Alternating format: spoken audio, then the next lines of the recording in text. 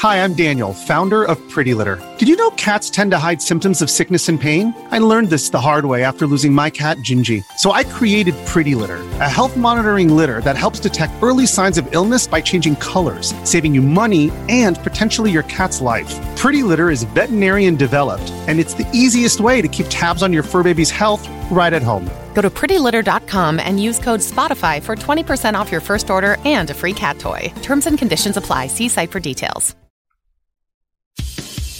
Yeah. Oh, did that not make the sound?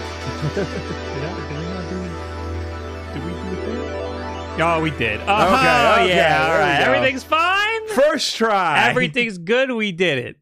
Welcome. We did it. Yay. We did. We made All it to right. another WULFF DEN podcast The best and most professional podcast on Twitch. featuring Bob. Yeah.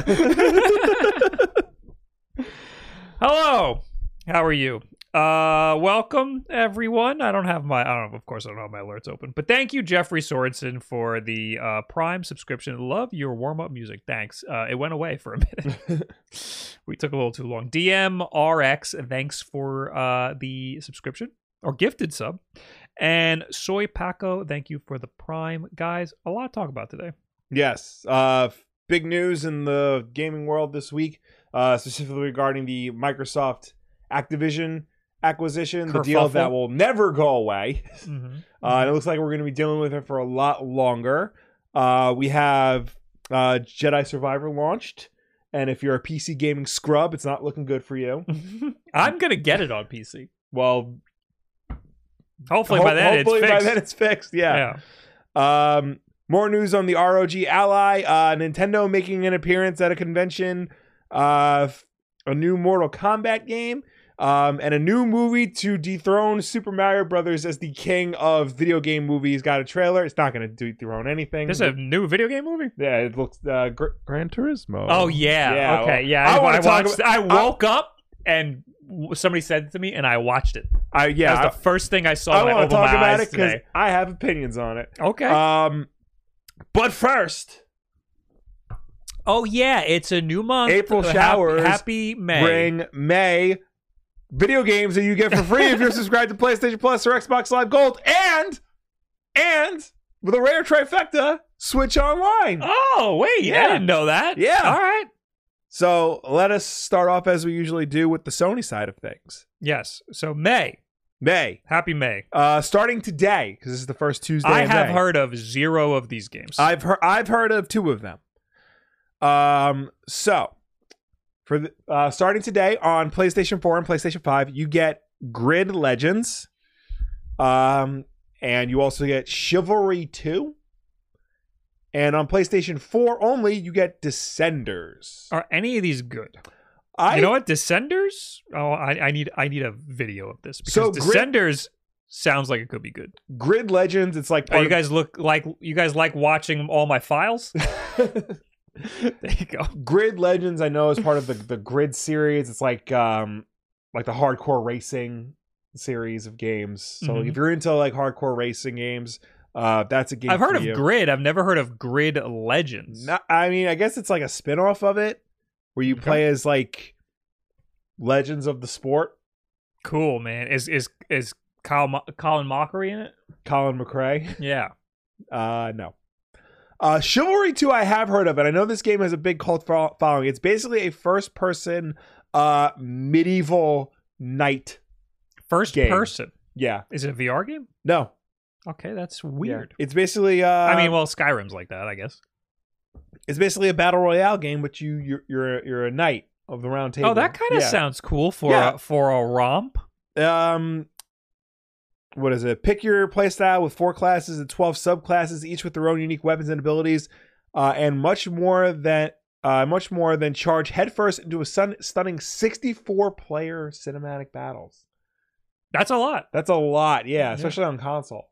And for a freaking medieval battle royale. Yeah, I've heard the game is actually quite fun and worth a look. Worth a look if it's free. Yeah, especially just if you have PlayStation Plus. And Descenders is a downhill biking game. I'm playing that on screen right now. I actually think that kind of looks fun. Yeah. I like games like that. Yeah, like Trials and stuff. Yeah. Okay. Weird month. but maybe month. some things to check out. Yeah. If it's free, at least. Over on Xbox, for the first time in I don't know how long, a game we recognize. Oh my God. Now this, at first glance, looks bad. Yes. But then, you read it, it's going to be pretty good. So for the entire month of May, you get Star Wars Episode 1 Racer. Has this been on Xbox? Apparently. I did not know that. Yeah. Is it?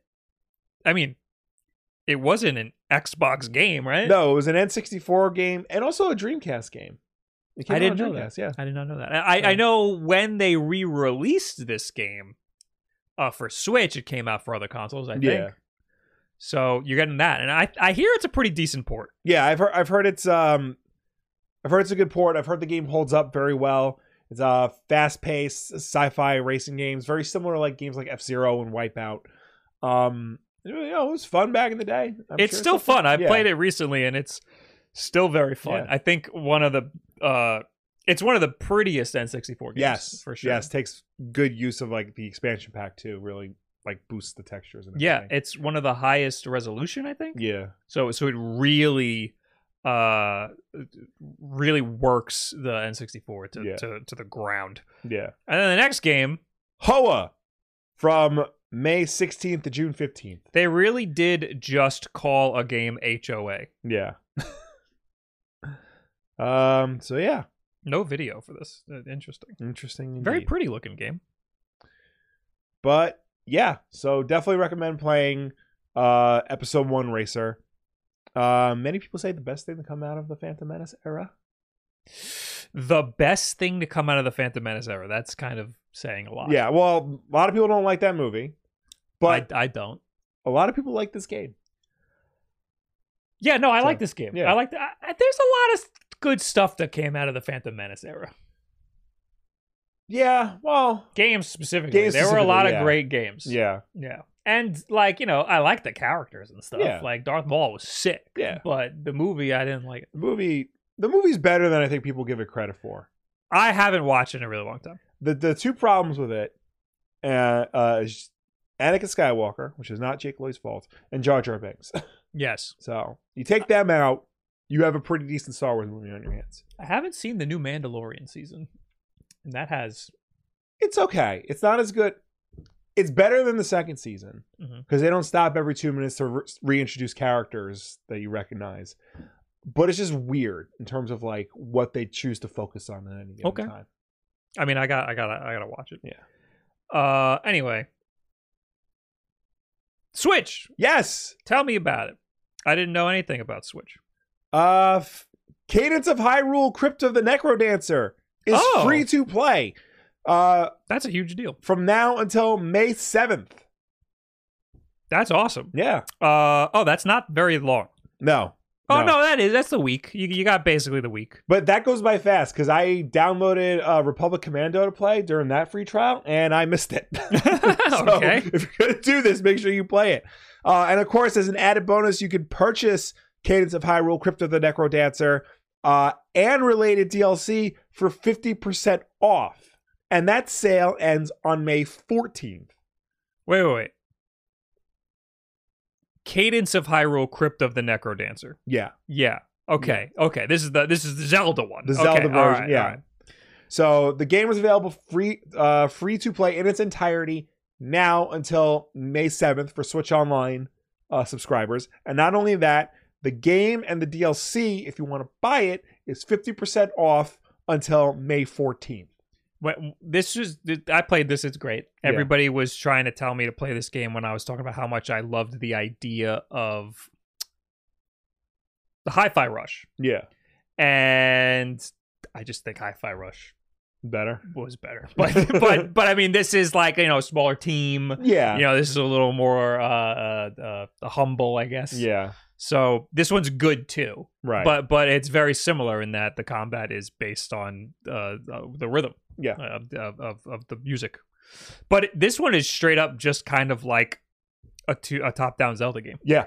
Just you have to do everything to the beat of the music. What gets a lot of people into this type of game is the fact that it's Nintendo let an indie studio basically make their own Zelda game in their own style. Yeah, it's kind of awesome. Yeah. Hey, Jam and Jameson, thanks for the 16 months. It's like, imagine if they got the Hotline Miami guys to do a Mario game. Or the guys that made the first-person shooter Mario game.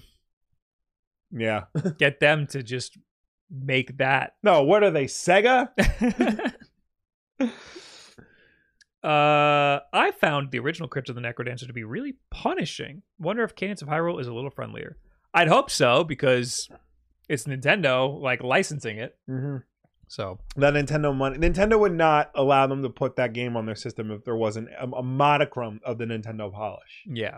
You know, it doesn't have to be perfect, but it's got to be good. Yeah. So today we're going to talk a lot about the Xbox Activision merger, where we've gotten to so far, and how it might not happen anymore. Yeah. Last week there was a big roadblock that they hit. Yeah. And it basically throws the whole thing into disarray. So to recap, for those of you who don't know, in January of last year, Microsoft announced it intended on acquiring Activision Blizzard for $69 billion. Nice. Which was record-breaking, like... It was an insane amount of money for a company to purchase another company in general. Yeah. And it was... especially for video games. For video games, it's a huge maybe deal. even like in tech period. It's a huge deal. Yeah. As a company acquiring another company, it's for sheer numbers, it's a huge deal in any industry. Yeah. In tech, it is a huge deal. And then in gaming, it is an even huger deal. So there's so much that could happen if this goes through. There's a lot of issues with, I guess, competition. Yes. But it also could help us a little bit if we are on the Microsoft side of things. Like with getting Call of Duty on Game Pass would be fucking awesome. So, like I said, this deal was announced in January of last year. It's taken this long to get through, because a deal this big doesn't just happen. It's got to get approved, not just in the country these companies are based in, which is America, but all around the world. And and every single country is going different. To have like court cases about it. Yeah, and the three big countries right now, one of them is technically the European Union, so it's like a lot of countries. The three big markets that are the roadblocks right now is America with the FTC, the European Commission, and the UK Competition and Markets Authority, the CMA. And as of last week, the UK has officially blocked Microsoft's acquisition of Activision Blizzard. Yeah, this is a huge blow and could ruin the whole thing. It could stall. I mean, it's going to stall it for sure. Yeah. But it could just completely leave it dead in the water. This is per The Verge. Microsoft's $69 billion deal to acquire Activision Blizzard has been blocked by the UK's Competition and Markets Authority, the CMA. After months of analyzing 3 million Microsoft and Activision documents and more than 2,100 emails from the public, the CMA has concluded that the deal could alter the future of the fast-growing cloud gaming market, leading to reduced innovation and less choice for UK gamers over the years to come. Microsoft says it will appeal the decision, but it's a blow to Microsoft's hopes of acquiring Activision Blizzard and will likely prevent the company closing its giant deal if the appeal is unsuccessful. Microsoft has a strong position in cloud gaming services, and the evidence available to the CMA showed that Microsoft would find it commercially beneficial to make Activision's games exclusive to its own cloud gaming services, the CMA says. So that's a huge deal.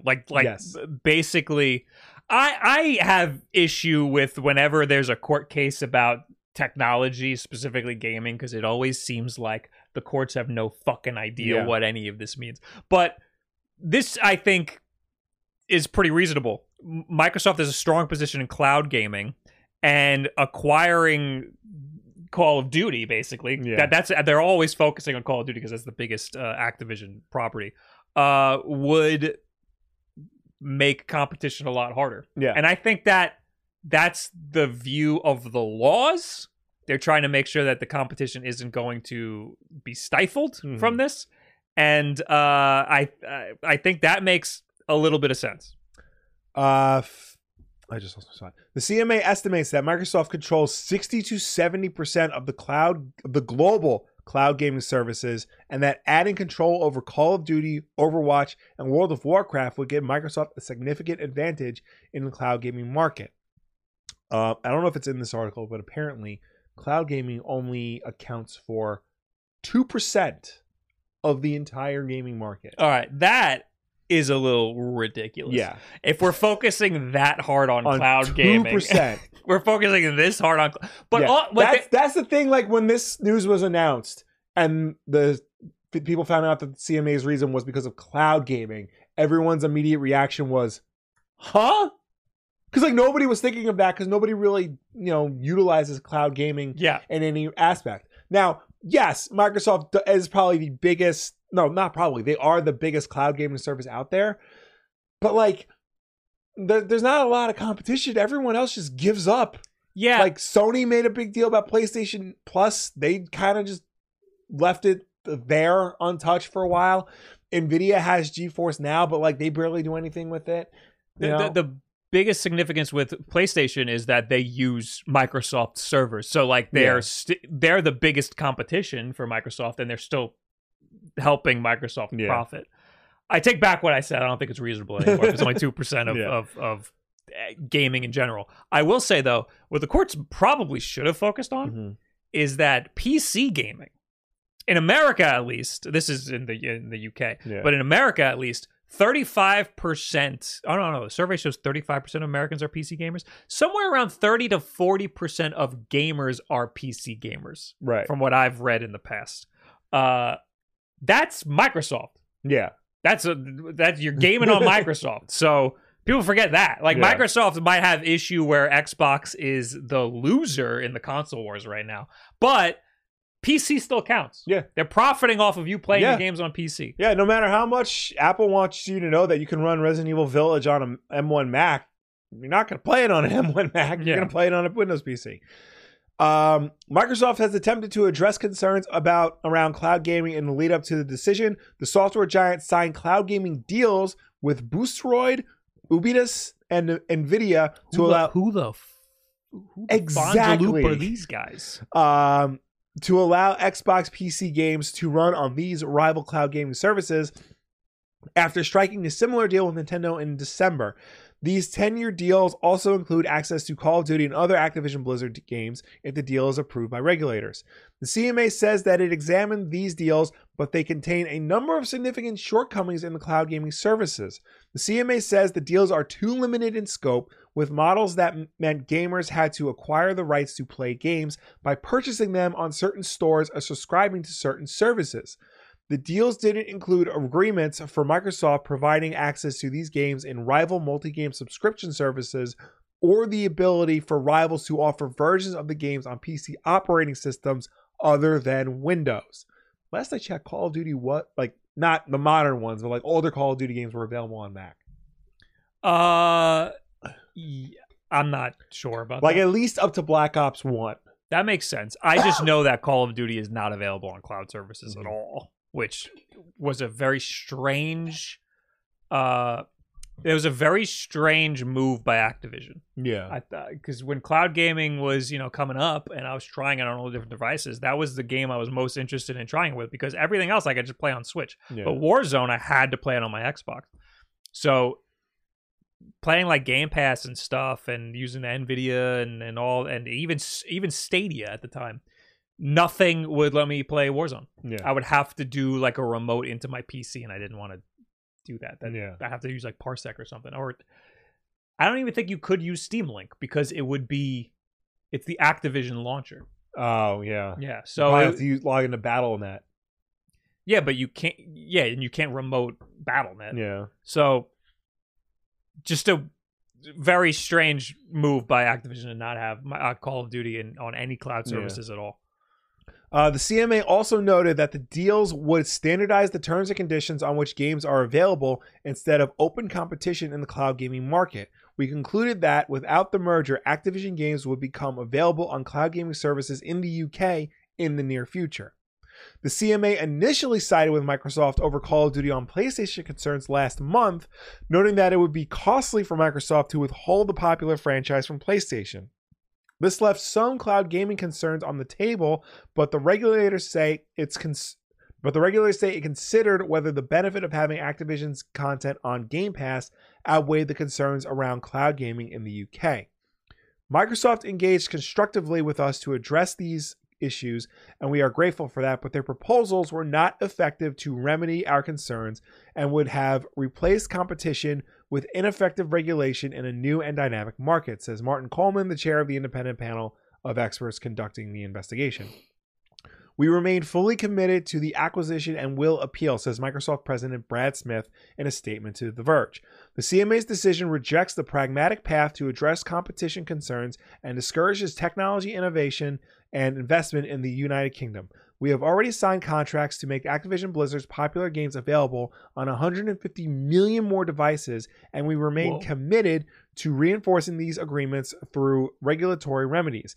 We're especially disappointed that after lengthy deliberations, the decision appears to reflect a flawed understanding of this market and the way that relevant cloud technology actually works.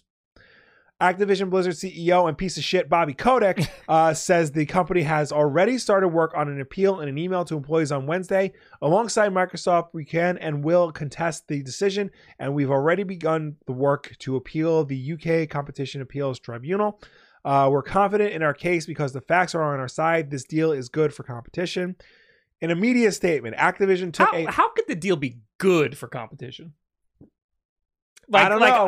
I don't... Like, in general, no. The deal is not good for competition. Yeah, that's an insane thing to say. Unless, like, Microsoft is basically going to leave Activision games alone, as in whatever games they would appear on normally, whatever systems they would appear on normally, they will continue to do so. Microsoft's not going to force all of these games. Like, God willing, the next Tony Hawk game will not be Xbox exclusive. Yeah. Like, unless they go that route, not really great for competition. Yeah, I don't understand how you could just come out and say that. I mean, there's other things like it might say it later in this article, but it's possible that they let the deal go through, but just with an addendum that says you cannot make exclusive cloud gaming. So, like if you're gonna put Call of Duty on your cloud services, you have to also allow it on other cloud services. Yeah, I think that's what they were talking about. Because Call of Duty can go on Game Pass, but is it gonna go on GeForce Now? Would it go on if Stadia was still around? Would it have gone on Stadia? They would that angers me because the whole reason I like this, first of all, one big company acquiring another big company is usually a bad thing. Yes. And in this case, probably still a bad thing. But you're looking at the light at the end of the tunnel. I get to play Call of Duty on Game Pass. That's fucking awesome. I have been wanting to do that for so long. And now the fucking, who is this? The UK. The Brits. This CAT, Competition CMA. Whatever. The CMA comes out and goes, hey, you can do this deal. Oh, crikey. This deal. That's Australian. Sorry, Wood. You could do the deal, but the thing that Bob wants, can't have that. Like, that's annoying. That's very annoying. But hopefully this doesn't discourage Microsoft from releasing games like Call of Duty on the cloud. Yeah. Because it's possible the CMA comes out and says, hey, you can't put Call of Duty here unless you put it on other cloud services. And then Microsoft just goes, all right, we just won't put it on cloud services then. Yeah. And then that fucking sucks for everybody. Mm-hmm. In a media statement, Activision took a harsher tone towards the UK. The CMA's reports contradict the ambitions of the UK to become an attractive country to build technology businesses, said spokesperson Joe Crisson.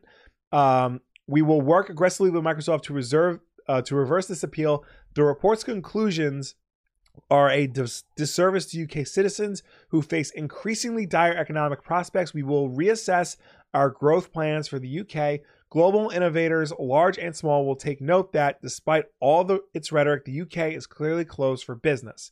A Microsoft appeal will push back the company's plans to try and get this deal over the line by the end of July. Microsoft had originally planned to close the deal on July 18th, and it will now be forced to negotiate an extension to the merger agreement. If Microsoft's CMA appeal fails, or it fails to get approval from other regulators, it will owe Activision $3 billion in breakup fees. Holy crap. So far, regulators in Saudi Arabia, Brazil, Chile, Serbia, Japan, and South Africa have approved the deal. The EU is set to make a decision by May 22nd, with Reuters reporting last month that the deal is likely to be approved by the EU regulators following the Nvidia and Nintendo licensing agreements. Microsoft also faces regulatory scrutiny from the Federal Trade Commission, the FTC, in the United States. The FTC sued to block Microsoft's purchase last year, and that investigation is still ongoing. The evidentiary hearing is scheduled for August 2nd, and there are signs the case could unearth rare details on the games industry exclusivity deals if documentation is made public. That's the best part of this whole thing is that we keep seeing really strange behind the scenes, like very candid talks between the big three console manufacturers. Yeah, and spoiler alert, with stuff from this announcement is part of that. Like, we do learn some more things about the gaming industry. But yeah, it's nuts that of everything, they focused on cloud gaming as the reason why they're striking down the deal. Yeah. It seems like they... So wait, we don't know if there's going to be an addendum yet, right? Did they just straight up shut it down? They said they declined the deal, and Microsoft and Activision have the right to file an appeal. So they're going to file an appeal and hopefully get the CMA to change their mind. Oh, so there's not even an addendum. It's just you can't do it at all because of the cloud gaming. Right. That's crazy. Yeah, so that's why Microsoft and Activision now have to file an appeal.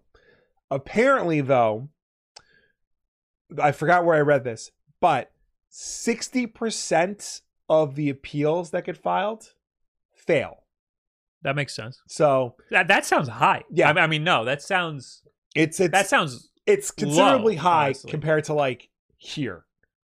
I'd imagine appeals fail because I'd imagine that they appeals resubmit the same thing again without any change. Yeah, I'd imagine the appeal fails more often than not because it already failed the first time. You know, like you're already losing. Well, it looks like Microsoft is going out of their fucking way to get this deal done. Yeah. So I would imagine they would bend over backwards like they'd never bent over backwards before. Yeah. To get this deal done. Like they would be like, all right, we'll put Call of Duty on PlayStation Plus, their stupid subscription service. We'll put it on Nvidia. We'll put it on ones that get made up by teenagers in their basement. Just let us buy the stupid company. Yeah, would they have to reapply and maybe they have to make the addendum and say that we won't put it on cloud services? Yeah.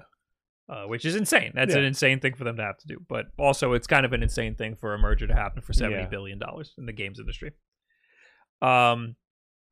Yeah, we did find out a lot of weird behind-the-scenes stuff because of this deal. Yeah. And there's also...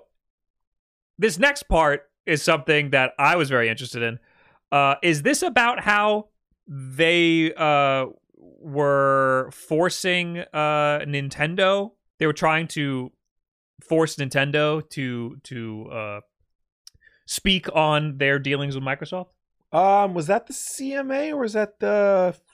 That might be America. That might have been America. Yeah. So maybe this is different. This is about how in that same report that the CMA filed and their blocking of the deal, they come to the conclusion, the CMA come to the conclusion that the Switch isn't powerful enough to run Call of Duty. Well, how do they know? The report outlines several reasons for the block, including how it would directly impact the fast-growing cloud gaming market. Though one further reason that has been brought to our attention, this is per Nintendo Life, is directly related to the Switch. One proposal that came about as part of the acquisition was Microsoft's 10-year commitment to bring Call of Duty games to the Switch, which the CMA believes is not technically capable of running the game in a manner resembling the experience on more powerful platforms. Nintendo does not currently offer Call of Duty, and we have seen no evidence to suggest that its consoles would be technically capable of running a version of Call of Duty that is similar to those in Xbox and PlayStation in terms of quality of gameplay and content. Okay, well, you know what? They're not wrong. But they're making it sound like that's Nintendo's fault. not Activision's. Well, why bring it up at all? Because I understand why bringing it up, because Sony made such a big stink about if Microsoft buys Activision, then they're going to release an inferior version of Call of Duty on Sony platforms. Yeah. And Microsoft's saying like, no, we wouldn't do that. That would not make good financial business sense for us. So the CMA then by conjuncture is now looking at the Switch going, this thing can barely run anything. This thing can barely run Sonic Frontiers. And you're thinking about bringing Call of Duty over here? You're crazy. So they want Call of Duty to be the same across all platforms, including a lower tech platform like the Switch. Right. And if they're looking at the Switch thinking this can't run Call of Duty, then there's no way we're going to approve this deal. Which is ridiculous because the Switch has proven capable of running complex games like Doom Eternal and Wolfenstein and Skyrim and games like that. So it can run Call of Duty if you put the right people in charge to port it. Yeah, it's going to be worse than playing it on Xbox or PlayStation. Obviously, you wouldn't want to play it on... if you had the choice. Yeah. But a lot of people don't have the choice, and a lot of people would be willing to sacrifice the graphical fidelity for the portability. Yes. Like me. Yes. I would love the option to play Warzone portably. Yeah. Instead of having to stream it, which you can't even do. Yeah. Like I want to stream Call of Duty because that's the only way I'll be able to play it portably. Yeah. If I can have it on the Switch, I won't even need to stream it. I could just do that. I could just play it portably. Although I will say Apex is fucking horrible on Switch. It's horrible. I tried playing it a bunch of times and I never want to do that. I will opt to not play it at all. Right. So Microsoft... well, I mean, the CMA is bringing this up because PlayStation... well, I'm sorry. The CMA is bringing this up because Microsoft is saying they're willing to work with Nintendo, and PlayStation is saying, yeah, but it sucks. It's going to suck on there. And the CMA is like, yeah, it's going to suck on there. So they're kind of siding with PlayStation in this way. Nintendo's just like, just fucking leave us alone. But I want to know... so I think the American courts are trying to get Nintendo to talk about the deal that they have with Microsoft. Yeah. Nintendo appealed. They said they don't want to talk about it, but they're probably going to be forced to give a deposition or something. And then we're going to learn so many juicy details about what that's going to be. It could be potential for a streaming situation. Yeah. And that would give us a lot more information. That'd be awesome. Yeah. Ray Zeppelin says the controller dead zones on Switch are so bad for FPS games on Switch. Yeah. Yeah. Having gyro controls helps. Yeah. But yeah, the Joy-Con are just not great. Yeah. And I even tried it with the frickin' Pro controller and it was really, really bad. Yeah. Even playing docked, it sucked.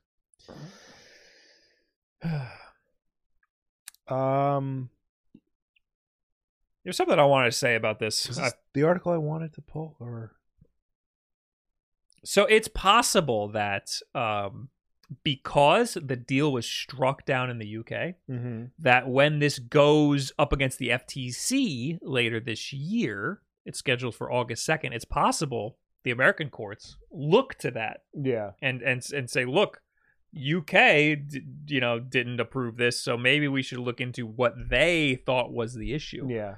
And it's possible the American courts do the same thing, except American courts, I think, like to side with big companies more than UK courts. Traditionally do, but I know there've been a lot more like talk about, breaking of monopolies and antitrust regulation and things like that. I mean, look at what all the Swifties did with the Ticketmaster situation. They brought that to thank God for them. Seriously, they brought that to the attention of Capitol Hill, for Christ's sake. Literally, we can't pass any laws. Yeah.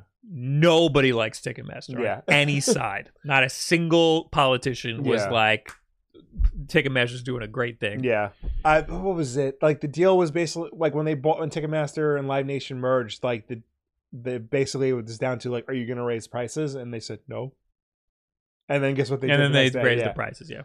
So, this is not the article I thought I posted. What is this next one? So this is an older article about how everyone thought the UK was going to approve the deal because Microsoft had made such strides in making sure that Call of Duty would be a multi-platform game. Oh. So that's when everyone's like, oh, then the CMA is going to approve the deal because that was the big deal. And then they basically said, actually, cloud gaming is the big deal. But yeah, nobody expected the CMA to focus so heavily on cloud gaming. Yeah. But what this article does also bring up is that Microsoft's overall revenue, gaming revenue, is down 4% to $3.6 billion from last year. And Whoa. That's a lot of billions of dollars. Xbox content and service revenue is up 3% thanks to Game Pass. Hardware revenue, though, is down 30% thanks to a prior year comparable elevated by increased console supply after pandemic shortages. So console sales are down, and the overall Xbox division is down 4%. So things are. It's a downtime for the Xbox. It's not a good time to be Xbox right now. I mean, I saw people talking about how a lot of games companies are losing revenue year over year. Like they're not doing as good as they did last year and the year before that.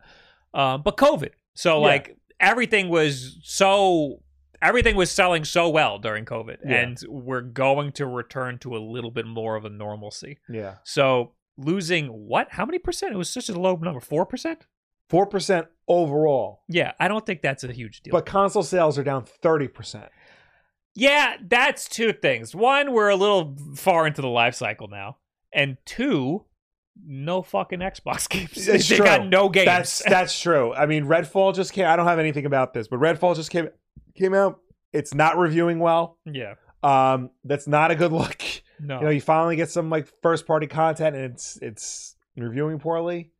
That game never looked good. It's first party content from a studio you acquired and you made a big deal about its acquisition. Yeah, and they always have great games. You acquire all these studios and they're like none of them are putting out good games. Yeah, that's not. It's really a bad look. Yeah. I don't know what it is. I mean, I know what it is. They're just not focusing on that. They're not. I don't know what the deal is. I'm willing to bet that they are comfortable with the amount of money that they're making and the trajectory that they're taking. I'm willing to bet that losing 30% of hardware revenue. Yeah. I'm willing to bet that they don't really care, and I'm sure Game Pass is pumping the numbers a little bit in other ways. A little bit, but at the same time, like, you made a product. You want people to buy the product. You know, and if sales are down 30%, like that's not good for your product. You got to get people to buy your product. I think they're moving towards just getting people to play the games on services. But then at the same time, like the Xbox system is the entry-level device to get people to the service. Because chances are maybe you don't have a gaming PC or maybe you don't have a device that could stream these games. The Xbox is guaranteed to do that. You should just buy an Xbox, plug it up to your TV, and it'll stream the games you want. Yeah, that's why they were making the streaming box. Yeah. That would have been the entry level. Right. Because that would have been like, what did they say, 130 they were trying to target or something? Yeah. And then they couldn't. Yeah. They canned it, but I think that there's still room for something like that. They're totally still working on something. Yeah. Yeah. I mean, I gotta give credit to Stadia. That was the perfect idea. Yeah. To have just the stream running in a Chrome browser. If you could just open a Chrome browser and just play an Xbox game. Yeah. That's fucking unbelievable. Mm-hmm. But they're not marketing it like that. I think you can do that, but you have to use Edge or something. Like you can just play Game Pass in a browser, but it's not great. It's amazing how no one's gotten the concept that like if people want to stream games from the cloud, you either go to the website in any browser. It should just work in any browser, or you develop an app for your smartphone or your tablet or your smart TV. Like nobody's like figured that out yet. Microsoft kind of has it figured out because you can get a Game Pass app for Samsung TVs. but not all of them, only modern ones. You know, there's still no app on iOS and Android. It's because Apple and Google have stupid rules. Playing on smart TVs they're terrible. They're the OSs are always bad. Yeah. Some of the newer ones are getting a lot better. Yeah. But they're going to I could imagine having a low latency gaming running off of a smart TV is probably very hard to accomplish. But it's at the same time, a lot of people might not even care about that. They just want to play Halo. They don't necessarily care about low latency. They just want to play the game. Well, it has to be low latency enough so that you don't notice right. it. Xbox Cloud Gaming beta. It's still beta. Here, I'm going to click on Hi-Fi Rush. Controller not connected. Okay, so I can. Yeah. Oh, continue anyway. I'm loading it up. Oh, there you go. There it is. I'm loading up Hi-Fi Rush right now. That's pretty awesome. Yeah. But you need to hook up an Xbox controller. Yeah. Some things shouldn't require an Xbox controller. Right. You know, like I should be able to play Halo Infinite with a mouse and keyboard. Yeah. I'm going to play Hi-Fi Rush on my friggin' MacBook. That's kind of fucking awesome. Get me out of here. I don't want to actually do this. Quit game. Oh, I can't quit the game because I don't have an Xbox controller. Oh, there we go. You're trapped. Now, Halo Infinite, controller required. That's weird for Microsoft. I mean, it's still beta. Get it out of beta. Get it out of beta and market it like this. Can't the Steam version of Master Chief Collection play with a mouse and keyboard? Yes. So, So that means that's running the Xbox version of it. I'm pretty sure on Xbox you can plug in a mouse and keyboard. Mac OS is how I started on No Man's Sky. Oh my god! Wow. This will be mainstream when they market that. When they market that, you could just fucking plug in a controller and just play in your browser. I think because then you can go in school on your little Dell Optiplex and plug in a controller. I think it'll get mainstream once they could convince Apple, you know, how it actually works. And, true. Yeah, and like they allow it, and because if it's an app on your phone, I think more people will like understand it and like, you know, be able to use it, because that's what everything's going now. Everything's app based. Yeah, I mean, right now they sell PlayStation 5 controllers in the Apple Store. Yeah, for Apple TV. Apple TV. So they have to convince Apple to put friggin' Game Pass on Apple TV and on iPhone and stuff, because right now you can't. They just won't let you play it on iPhone. Also, like, I mean, Microsoft is the biggest competition for Apple in terms of computing, so it makes sense why they put PlayStation controllers in the Apple Store and not Xbox controllers. Well, I mean, the Apple TV and like iPads and iPhones support Xbox controllers. It supports everything now. You used to be able to buy Xbox controllers from the Apple Store, but I guess they like swapped them out for when the DualSense came out. Xbox controllers are the best universal controllers. They work for everything. Yes. PlayStation 5 controllers are pretty good too, but Xbox is just they're better. They're everybody supports Xbox controllers. Anyway, where are we? Now we are on to what I think is the most interesting part about the CMA's report about the blocking, because it talks about the budget of AAA video games and how it's gotten absolutely out of control. Yeah. The recent decision by the UK's Competition and Markets Authority to block Microsoft's merger was accompanied by a 418-page report outlining its research and reasoning, including a section devoted to ever-rising game development costs. The site it cites research by a market analyst firm, IDG, projecting blockbuster game budgets would grow from an average of $50 to $150 million last console generation to over $200 million for games released in the next couple of years. Back in 2014, it was closer to $60 million. The CMA, referencing the report, writes, also, the report says that some AAA franchises like Call of Duty have developed budgets already exceeding $300 million, and the next GTA and other future tentpoles are also expected to hit the $250 million mark or higher. Activision is also quoted in its report saying, with reference to Call of Duty, we have to make so much content for Call of Duty that we can't even lean on one studio anymore. Now we need almost 1.5 lead studios for each annual Call of Duty. That kind of bandwidth pressure is forcing us to use outsourcers more and more. I don't see that changing anytime soon. The regulators then cite testimony from other publishers about their own hit franchises that reinforces this trend. While some of the ranges differ, they're all going up. One publisher said that it spent $164 million on pre-launch development costs and $55 million on marketing. Another publisher says budgets range from $80 million to $350 million with marketing costs of up to $310 million for the biggest games. A third publisher reports costs between $110 million and $350 million for recent releases. A fourth publisher said budgets range from $90 million to $180 million, with marketing ranging from $50 to $150 million. Its most expensive game cost $660 million to develop, with a marketing budget of $550 million. That's a Take-Two. That's Grand Theft Auto. That's got to be. Yeah, but that's $1 billion total to make a video game. I'm most surprised. I mean, I know that AAA games cost hundreds of millions of dollars. Yeah, but I'm most surprised at the marketing budgets. That's insane. So in movies, and when it comes to like big budget movies, like because those cost around that much too, and the marketing for those movies is more or less exactly the same.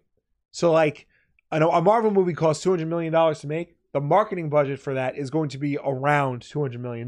That's crazy. That's why when you look at whether or not a movie is a success or not, you always say you double. It has to make 4 times its production budget to be a success, because then that includes a profit on production and marketing. Yeah. So that's why every movie has to make $1 billion at the box office now. I think one of the biggest problems with the cost of games right now is that these companies are expecting every game to be a runaway success. Yeah. And that's why you see a lot of games in recent years that were shoehorning in multiplayer because they were trying to be the next Fortnite and whatever. And now, like, we see games like, Suicide Squad that are trying to shoehorn in live service elements. Yeah. To try and ride that trend. I'm hoping that it's failing for them. Like, I'm hoping that, because obviously these are smart businessmen. It seems like they're throwing all of this money at stuff because it pays off sometimes. Like, if you spend $100 million on 10 games and one of the games makes, I have to do math.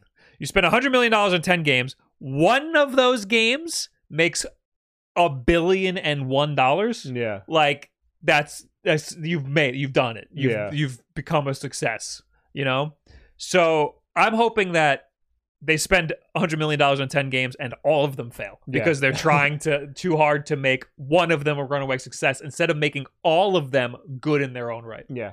The article continues. The CMA points to this as evidence that it's unlikely another company could reasonably make a replacement for Call of Duty anytime soon, but it also shows just how unsustainable big budget game development has gotten.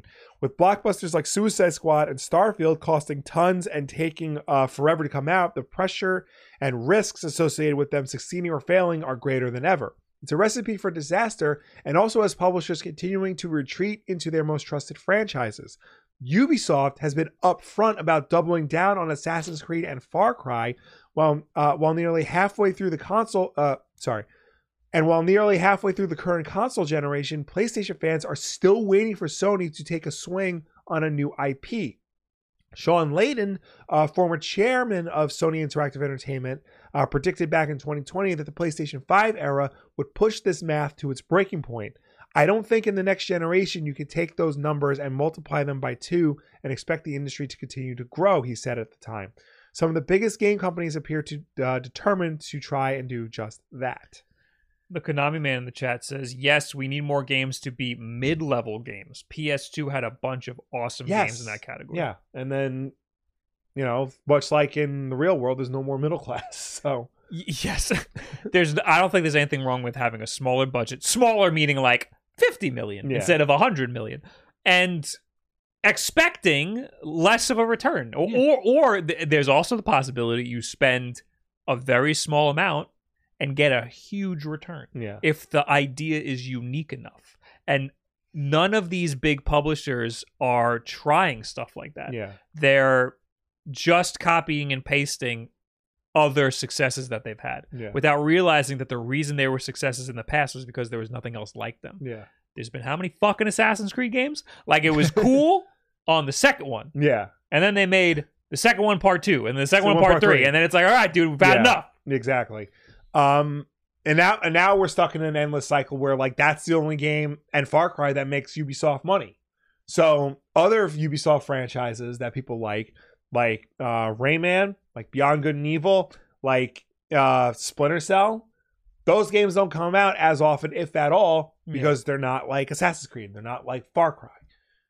But Resident Evil's doing Capcom is kind of doing great things because, like, you got Resident Evil.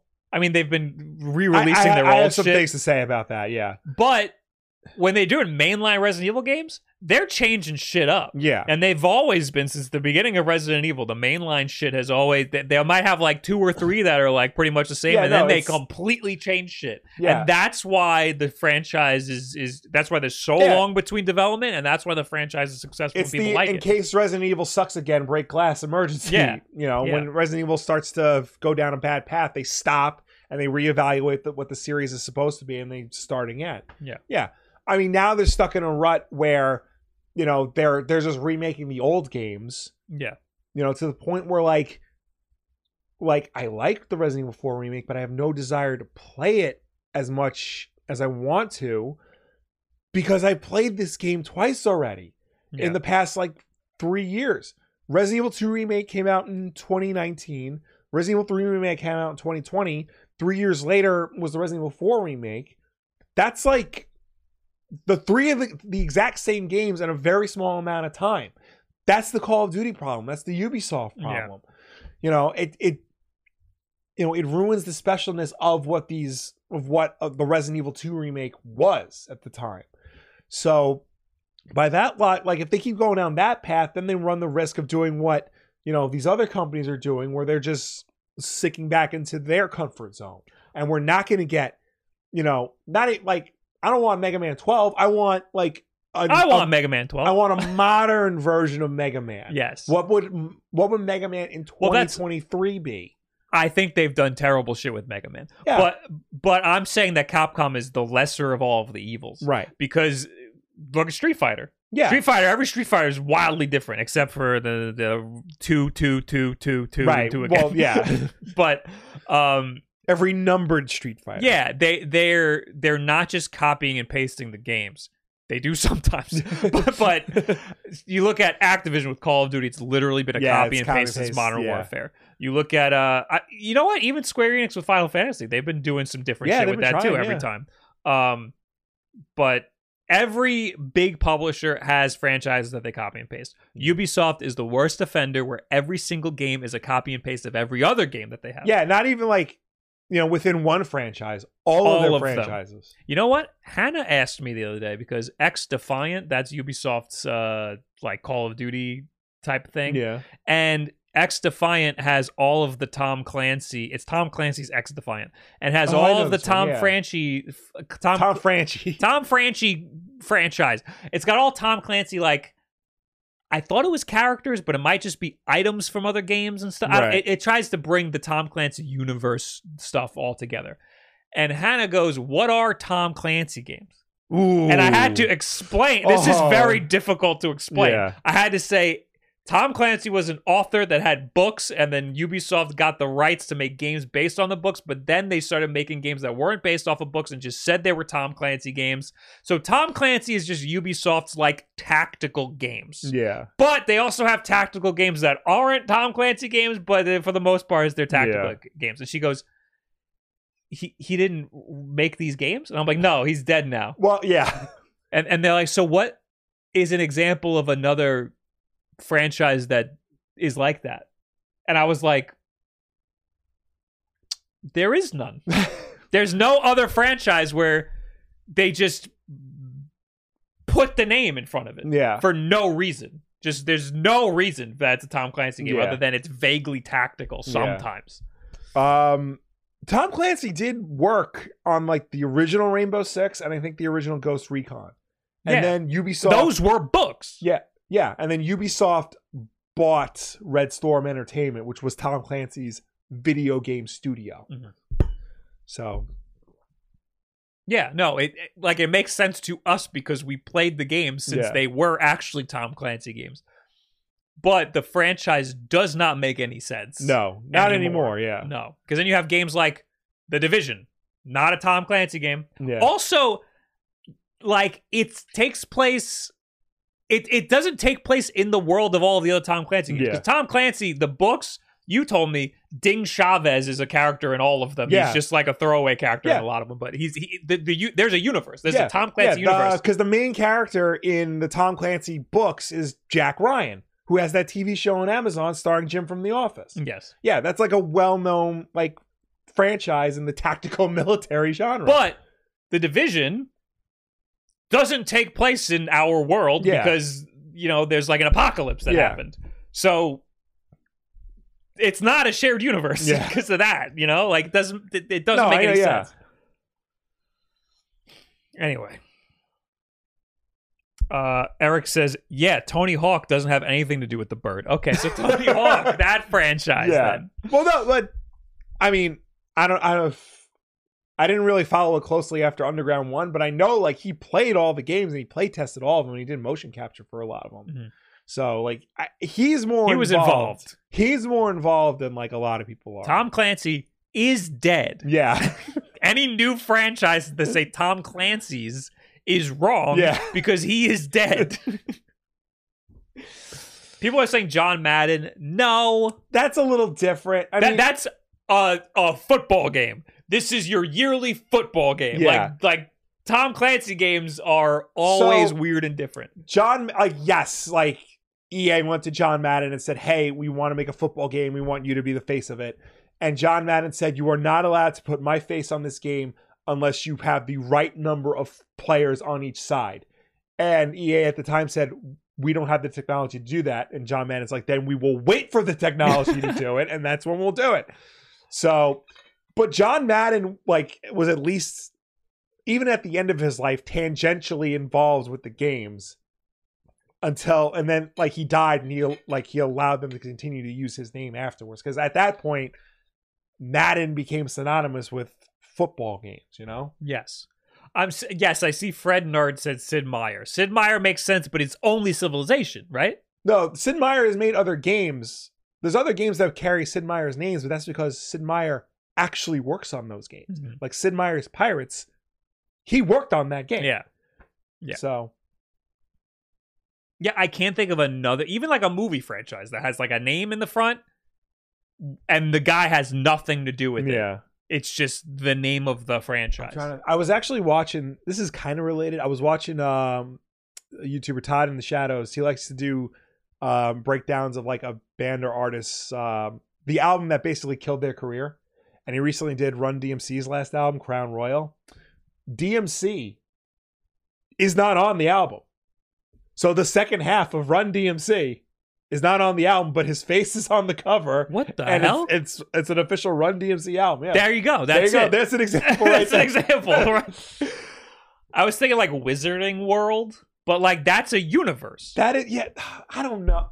I don't want to get into the Harry Potter talk again, but like that's like a really like weird extreme case where like they are just desperately trying to keep that franchise running without the main character that everybody likes. Stan Lee is kind of a good example. Yeah. Because Stan Lee, he would have his name on stuff that he really didn't have much to do with, especially towards the end of his life. Yeah. And I think that's kind of a good example. But there's not much. Like it's like he had that like reality show and stuff. Yeah. But also too, like for years, Marvel Comics, even if Stan Lee wasn't writing the book, it would always say Stan Lee Presents.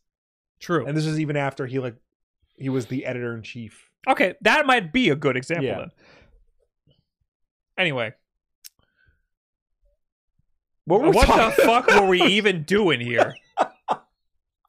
Video games cost a lot to make. Because these idiot, stupid developers are just publishers are dumping money on stuff on the wrong things, wrong things, and they fall flat on their face like freaking Redfall. Yeah. Again, bringing back to that one quote, I want smaller games that cost less to make with worse graphics. Yeah. Whatever. You know what I'm talking about. You've all seen that quote. They said we learned that the marketing budgets are insane for these games. Yeah.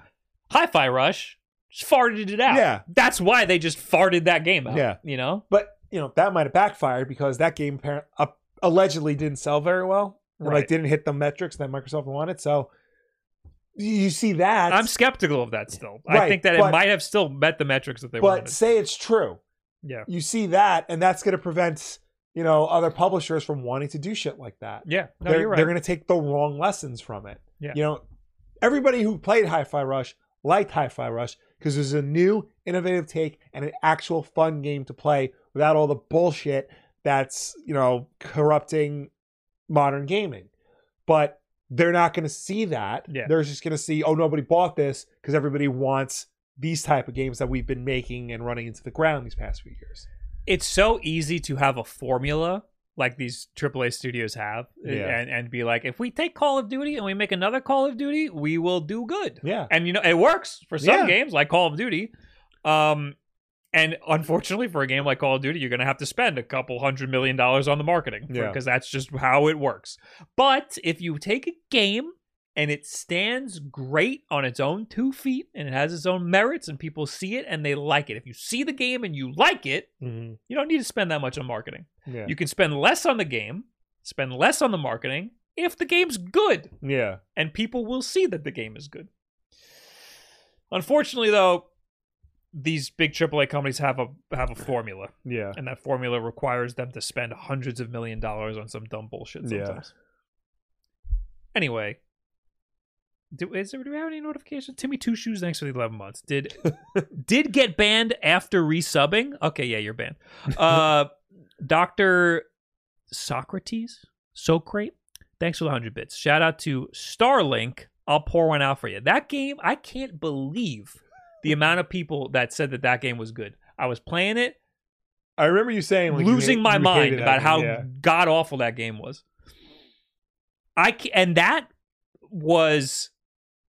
It was a Ubisoft game. Yeah. That felt like every other Ubisoft game, but you were flying in a ship. I don't understand how it could feel like every other Ubisoft game. It's such a different concept. That's a technical achievement right there. If they could pull that off. There were literally map towers. Wow. It was insane. That you're literally just playing a fucking Ubisoft game just in a ship. Yeah. Anyway, Ray Zeflin, I think. We did not say this. Thank you for the 53 months. All right. This one is an article I put here. The Miu Mini Flip. Remember, that little tiny guy that I like? Yes. The little guy? Yes. They're an SP version. Making another one. People really like the clamshells. Yeah. So there was a patent that leaked for the Miu Mini Flip. Mm-hmm. This is by Retro Dodo. For those in the handheld community excited about clamshell designs, it would seem that Miu is considering a mini flip. Recent design images have leaked on Discord, leaving us to believe that Miu intends to add a new product to their lineup. Knowing their history and ability to deliver quantity or in a timely manner, I wouldn't get your hopes up just yet. But as per usual, it is exciting to imagine the possibilities, so let's take a stroll down fantasy lane and consider the Miu Mini Flip. Images discovered by Lay on Retro Handheld's Discord. That guy always seems to be ahead in the handheld game. There it is. There's the pretty little design. These little thumb thumbsticks. That looks like impossible to use. Yeah, those are just there because they're like, we have to put these on there, and someone's like, no, we don't have to put them on there. No, we have to put them on there. That's what that argument was. The horizontal shoulder buttons look fine. The L2 R2 situation, but the thumbsticks. I mean, look, a lot. This device, I'm willing to bet, will only be able to play up to PlayStation 1. Yeah, and they always put thumbsticks, even if it's PlayStation 1, you know? Well, I mean, the PlayStation 1 had thumbsticks, but most of those games didn't use them. Yeah. There's barely any games that required thumbsticks on PlayStation 1, and all of those games run fine without thumbsticks. Yeah. Ape Escape is the only one that I know that you need the thumbstick. Yeah. So this is really there for Ape Escape. So I guess it's cool that it's there at all, like that you'll be able to use it. But like it's really just there if you need it, not something to use too much. I'm willing to bet once this thing comes out, people will have grips for it already, and you'll be able to play it with that. Anyway, the new Miu Mini Flip is compact clamshell handheld. The name Miu 355 was also mentioned, which suggests a 3.5-inch display, which is exactly what we would have guessed. I think every retro handheld has a 3.5-inch display. They all use the same exact IPS display, I think. That's our favorite screen for retro games, and it is the screen used in the most recent Miu, the Miu Mini Plus, which I'm pretty sure you still can't get. Unfortunately, we only have low-resolution images available, but still quite revealing about the intentions with this new clamshell design. The design features a D-pad, 4 action buttons, 4 triggers, and surprisingly, 2 analog sticks. The inclusion of these joysticks suggests that the gameplay power inside the Miu Mini Flip should exceed that of the previous Mini and Mini Plus. I'm going to go ahead and say probably not. The Mini and Mini Plus both were capable of PlayStation, but the button configuration meant that you'd only want to attempt 8 to 32-bit era games. The addition of 2 analog sticks in a Miu device means you'd start getting into 64-bit games, such as N64, Dreamcast, and PSP. I'm going to say that would be sick, but I doubt it. Just because these companies have had such success releasing the same hardware with a very minor difference, and this minor difference is going to be clamshell thumbsticks. Yeah. Something to notice about these particular thumbsticks is that they appear to be somewhat normal in size. They are recessed into the shell enough to allow them to fit in a clamshell design. I'm going to say they look kind of like a DS thumbstick. Yeah. Like a 3DS thumbstick. Where did I leave off? This should be more enjoyable to use than sliders used on the Retroid Pocket Flip. I still haven't gotten my Pocket Flip. I'm still waiting for that. I'm a little pissed off because everybody else has theirs. The design of the Miu Mini Flip is obviously inspired heavily by the Game Boy Advance SP, much like the Funkey S and Powkiddy V90. 2 wonderful emulators. And with only one screen, this inspiration makes more sense than referencing the Nintendo 2DS or 3DS line. I felt the new Retroid Pocket Flip has a lot of wasted space for this reason, and I think those who purchased one agree. One keen user on the Retro Handheld Discord, user Powkiddy Fanboy 3, pointed this out. It has 2 USB ports and a mini HDMI in the render, so if that's accurate, it's not using the same chipset as the Mini. Oh, that might debunk everything that I just said. Anyway, that's some pretty smart detective work, so all signs pointing to much more powerful console and a lot more options like the HDMI out. Yeah, Mii's don't have HDMI out. I absolutely approve of that. One thing that I feel confident about is the colors used in the design draft do not reflect the color. Yeah, no, it looks like very obviously like a prototyping thing. So if the chipset's different, that would maybe tell that this thing might be a little more powerful, which is good. Mm-hmm. That then maybe there'll be a reason to get a new Miu device. I have 3.5-inch screen. Yeah, this thing it'll be about like that, about that big. I think later in this year or maybe even next year, we might start seeing dual screen stuff. There you go. And that'll get real wacky and wild when we start seeing DS and 3DS, like emulators specifically made for DS and 3DS. I wonder if they'll have to do it a certain way. I wonder if Nintendo has like some sort of weird patent on that design, because that is a very unique design. Yeah. So. No, well, that's the wonderful thing about portable emulation is that all of these are Chinese and they don't care. They do not care about patents or anything. I talked about this on stream the other day. In Japan, they call these types of devices Chinese consoles or Chinese handhelds or something like that. Yeah. They specifically call them Chinese. Where here we call them like emulators or retro handheld. I don't like the term retro handhelds. Everybody always tries to correct me when I say portable emulator and say that it's a retro handheld, but retro handheld to me implies Game Boy. Yeah, that's what I was like going to say. That's a retro handheld. Yeah. Whereas the Switch is a current handheld. Yeah. 3DS is kind of a current handheld. Yeah. Retro handheld just doesn't sound right. But portable emulator sounds right. Yeah. Or handheld emulator. Anyway, that's the Miu mini flip that we might end up getting. Next. I just want to say real quick, breaking news, Marvel Midnight Suns has been canceled on the Switch. It is still planning on coming out on the PS4 and Xbox One May 11th. I thought it was out. It's out on PS5 and Xbox Series. Oh. But the previous gen console is coming out May 11th with all the DLC, but not the Switch version. So if you're looking for tactical Marvel mysticism game on Switch, eat it. You're not getting it. I think we're going to see a lot of games announced for Switch that are going to get just removed. They're just going to find that it's not worth it for them to develop it. I mean, Hogwarts Legacy is still planning on coming out on the Switch. I am shocked they're still doing that at this point. That's what I wanted to... I literally just Googled that because I wanted to see. And that says it will be released July 25th. I do not buy it. We'll see. I think that will not happen. Okay. Next, we got to talk real quick about the Asus ROG Ally. Yes. The price leaked. The higher-end Asus ROG Ally will apparently cost just $699.99. That's for the model with the AMD Z1 Extreme chip, 16 gigs of RAM, and a 512 gig SSD, meaning that the Asus 512 gig handheld costs just about $51 more than the equivalent Steam Deck. That's according to data shown to The Verge by reliable gadget leaker Roland Quaint. Is that how you pronounce his name?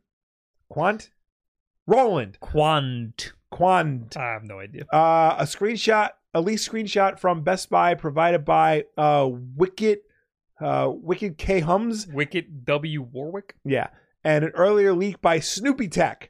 The data we've seen leaves little room for confusion. Even the product number associated with the $699 gadget identifies it as the Z1 Extreme model with 512 gig storage.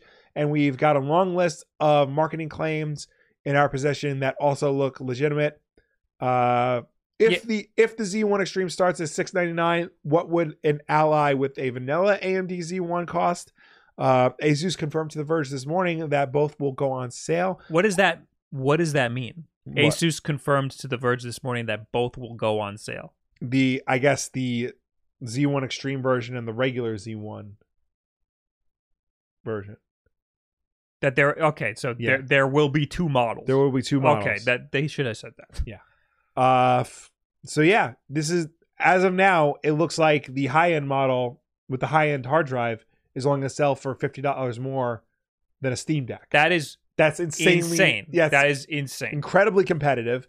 It really does look like that means that the entry-level model of this system is going to be as close, if not lower, than what Steam is offering with theirs. So this was confirmed by this random guy on Twitter, but also Best Buy. Yeah. So another guy on Twitter, though, showing a Best Buy screenshot. That the more expensive one, the Z1 Extreme, is going to be $700. I heard somewhere else, I haven't seen any confirmation of this, I heard somewhere else that the baseline is going to be $600, which seems like not a lot of it doesn't seem like enough of a gap. Yeah. But $600 is still phenomenal for even the baseline of the ROG Ally. Well, the 64 gig Steam Deck starts at $400. Right. So if they really want this to be a Steam Deck competitor, then their entry-level model has to come in at around $400. I think that $600 for a Windows handheld that is more powerful than the most expensive Steam Deck, I think is reasonable. I think $600 for that is a reasonable. Well, how much storage is going to be on it. On the $700 one? On the $600 one. I don't think we have confirmed specs for the $600 one. Hopefully around the same. I think that the processor's the biggest difference, but it's still going to be pretty powerful. Another issue is that things are going to be better optimized on the Steam Deck. Yeah. So even if it's less powerful, it'll probably run better. But you're still getting shit like a 120 hertz display. Yeah. Which is crazy. The hardware in this thing is going to be insane for even $600. So if this price point is true, then I think they have a really good chance here. Like I don't think this is gonna outsell the Steam Deck, but I think this is worthy competition for sure. I think that people are really gonna have a hard time deciding whether or not they want a Steam Deck or an ROG Ally. Yeah. H3 Catacomb in the chat says official announcement is May 11th. Is that pre-order or purchase date too? I think it's the pre-order date. It is the day that the embargoes lift. Yeah. And they previously announced that they will have a date. They will have a price on May 11th. Mm-hmm. I think that's really fishy. And we talked about this before.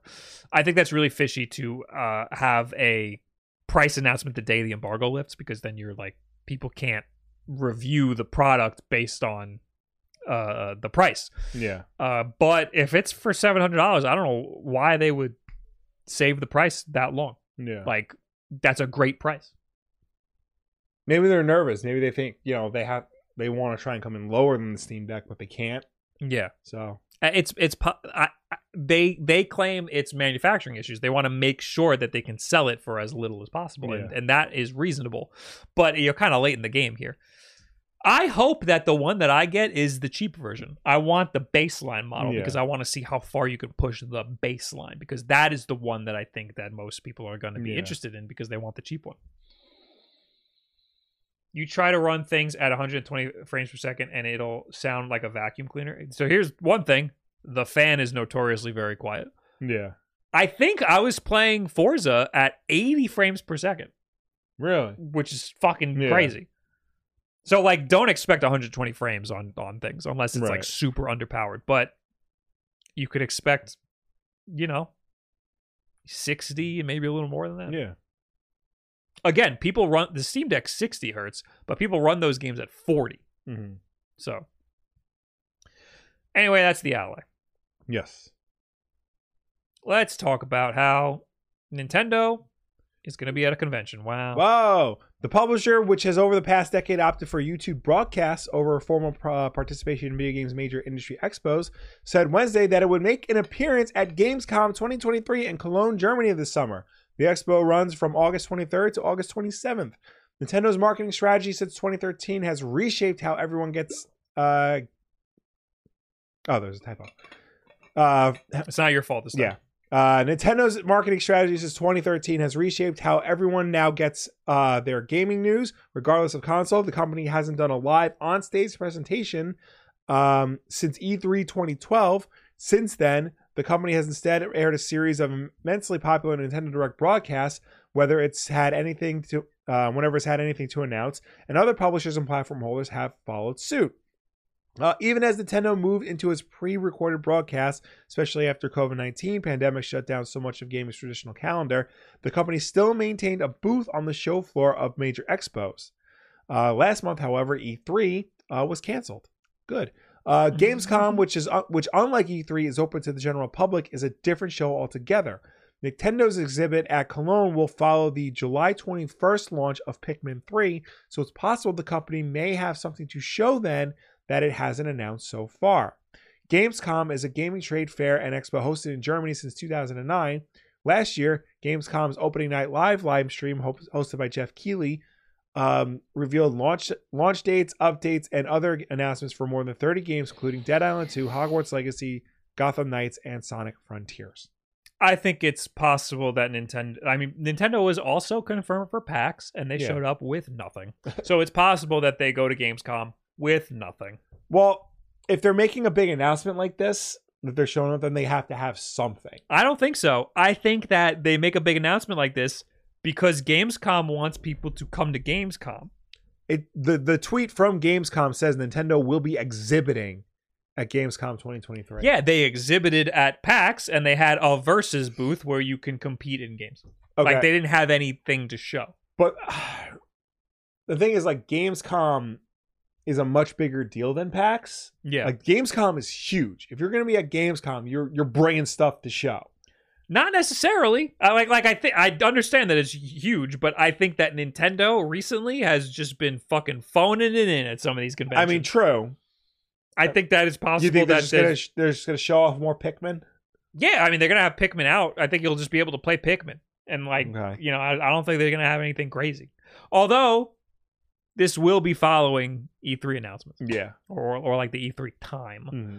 So it's possible I just think they'll have stuff that they already... I don't think they're going to do any announcements here. I think they're going to have, like a Nintendo Direct. Yeah. Like they normally do. And then maybe they'll have some stuff that was in the Direct that will be at the show, you know? Yeah. But it's also possible they just have a Versus booth. Right. With nothing else. And they'll bring friggin' Link. Tears of the Kingdom Link statue. And that's it. I'm just going to shuffle something around real quick. Okay. Ivysaurus says, can I say hi to Will? No. Too bad. Shut down. They don't need to show anything when they can have directs 2 to 3 times a year without any conventions. Yeah, but wouldn't it be nice? Yeah.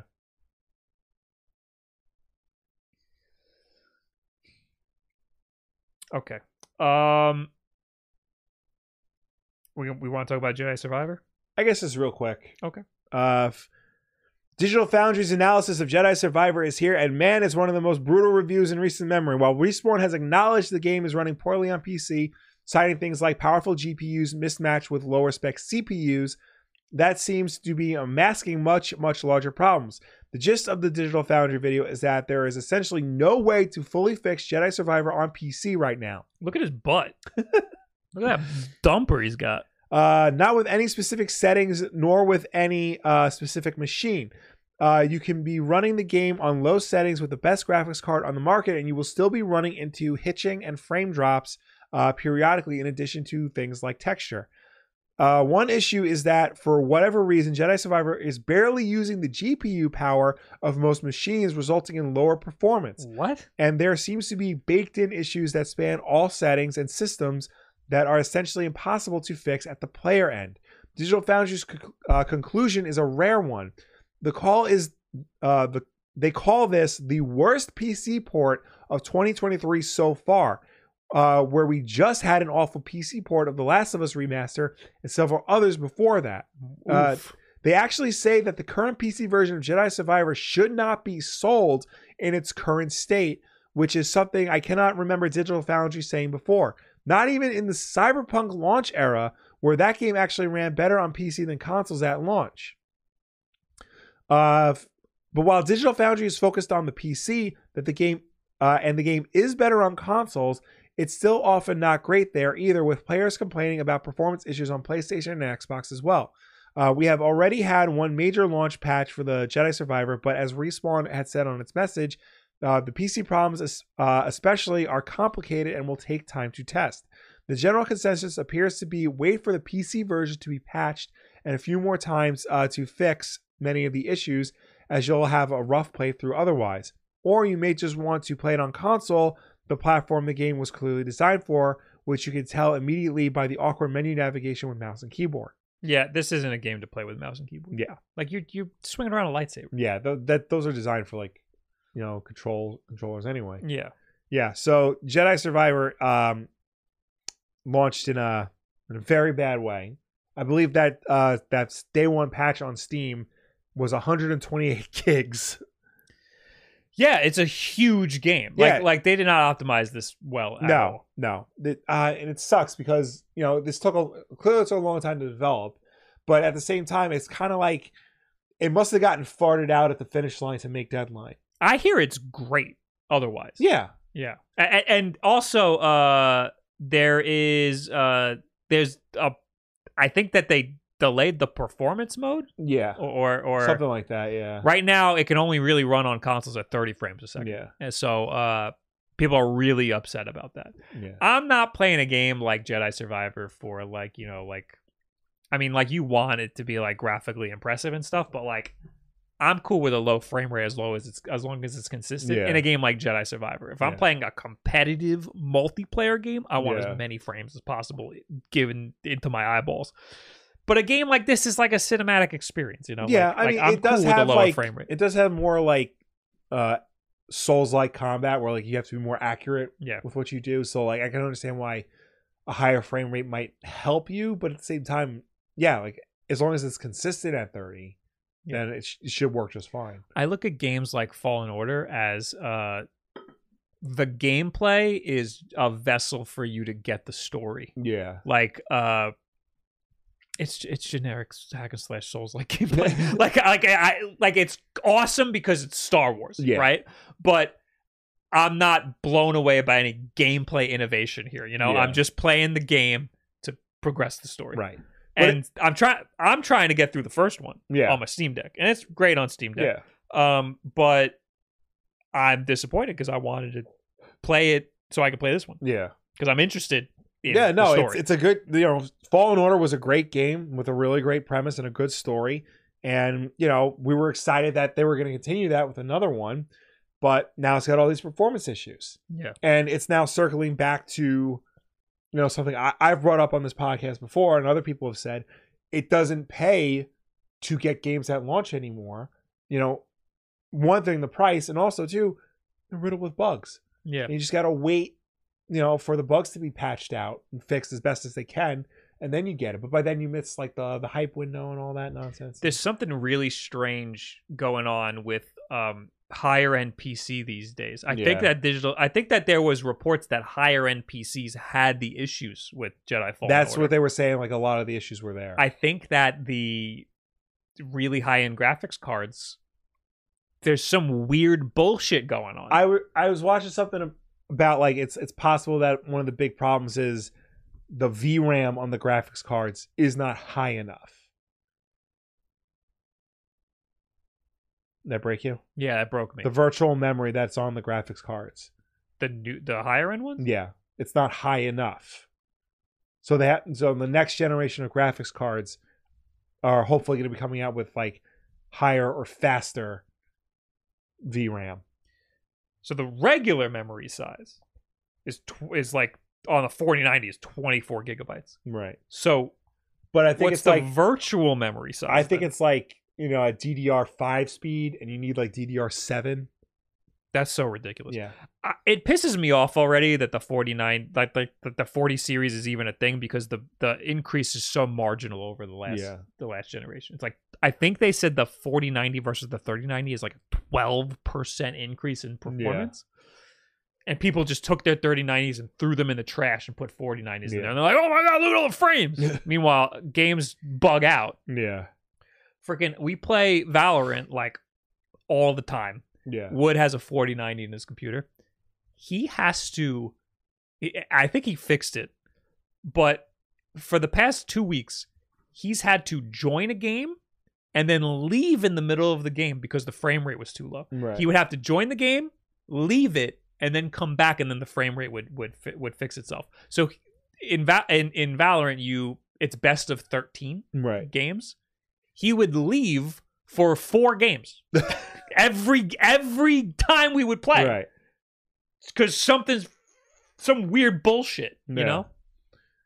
VRAM is video RAM.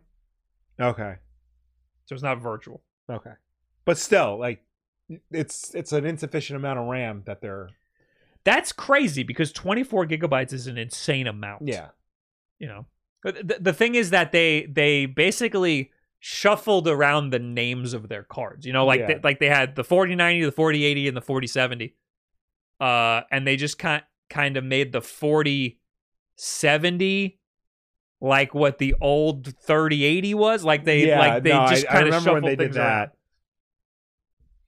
So I'm playing on a 3060 Ti, which is a low end from the last generation. Never had a problem. I've never been like, man, I wish I could run this better. I'm playing games in 4K at 144 hertz, which is what my monitor is, and I'm fine. Yeah. I'm playing games on a console. I was seeing a lot of like game reviewers on Twitter bringing up like professional game reviewers who work for like, the major outlets and stuff. Should they be required to talk about bugs in their review, especially if they think the game is good? They should be required to talk about everything they experience. Yeah. And I'm seeing a lot of game reviewers saying like is that important? Do we need to like? There's no integrity in this industry. It's very strange that they would want to like downplay. Like I understand like if you run into a bug and it's minor, or like if you didn't encounter anything like during your playthrough. Yeah. But like certain games are like if the experience is that bad, it should be reflected in the written review. A lot of people were saying because when it gets patched out, it's not going to matter. Yeah. But by the same token, people are reading your reviews at the time of the game's launch. Because I understand the perspective that they're coming from, because they are playing it before the game's out, so any bugs could be fixed. Also, there are reviewers, I think a lot of them, that are afraid of being the ones that say the negative things. Oh, definitely. And that's really fucked up. Yeah. For your job to be a reviewer, and you're afraid to be the guy that goes, hey, this doesn't run good. Yeah. And we saw a lot of that with Pokemon Scarlet and Violet. Yeah. People got the game weeks early and didn't report on any of the bugs, and that game was riddled with bugs. Yeah. Because they expected a day one patch or something, or it could be patched out, and maybe the people won't experience it that way. But if I was reviewing that game 3 weeks before the game come out, I would say, yo, man, I can't fucking move in this game. Yeah. There better be a patch, the day it comes out. I would even maybe make an addendum to my review the day that the game comes out, or the day that the embargo lifts or whatever. And if there's no change, I'll say, hey, there's no change. I don't know. I guess the game sucks. I don't know. Like, you have to say that. You can't just hope that the zeitgeist is going to say that everything's fine. Yeah. I think part of the problem too is like a lot of game reviewers now want to, they want to review the game as a piece of art, not a product. Mm-hmm. So like a movie reviewer, they don't get into, unless it's like egregiously bad, they don't get into like the minutia of like, the acting or the special effects or things like that. They review the movie as a whole and what their experience was while watching the movie. And I think a lot of game reviewers want to apply the same logic to video games. Yeah. Not really worry so much about the technical aspects of it, just what their experience was playing the game. But at the same time, if the game breaks consistently, that's a bad thing. Mm-hmm. And like people need to know about that. Like, you're not going like, if you're watching a movie and the projection breaks, that's not the movie's fault. But at the same token, that's probably something you're going to write about in your review. Yeah. If you're playing a game and you consistently fall through the floor at the same point, people are going to want to know about that. I think that part of the issue is that if they're playing the game on PC, they could blame their own PCs. Yeah. But if you're playing on console, it should be the same experience for everybody. Yeah.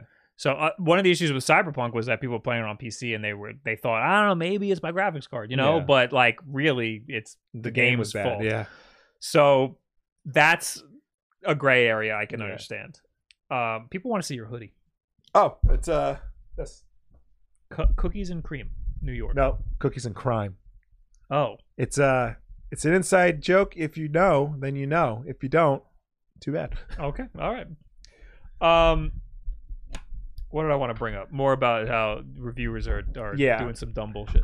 I did see somewhere that like, people are still like, people by meaning like consumers and like readers and stuff are still under the mindset that like games need a review score.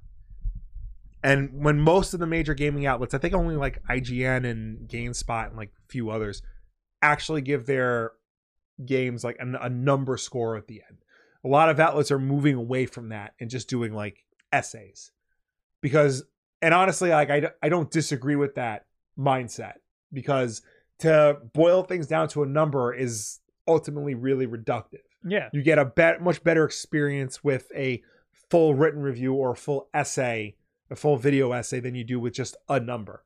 Because, a Sonic 7 is different from a Mario 7, So somebody in the chat said that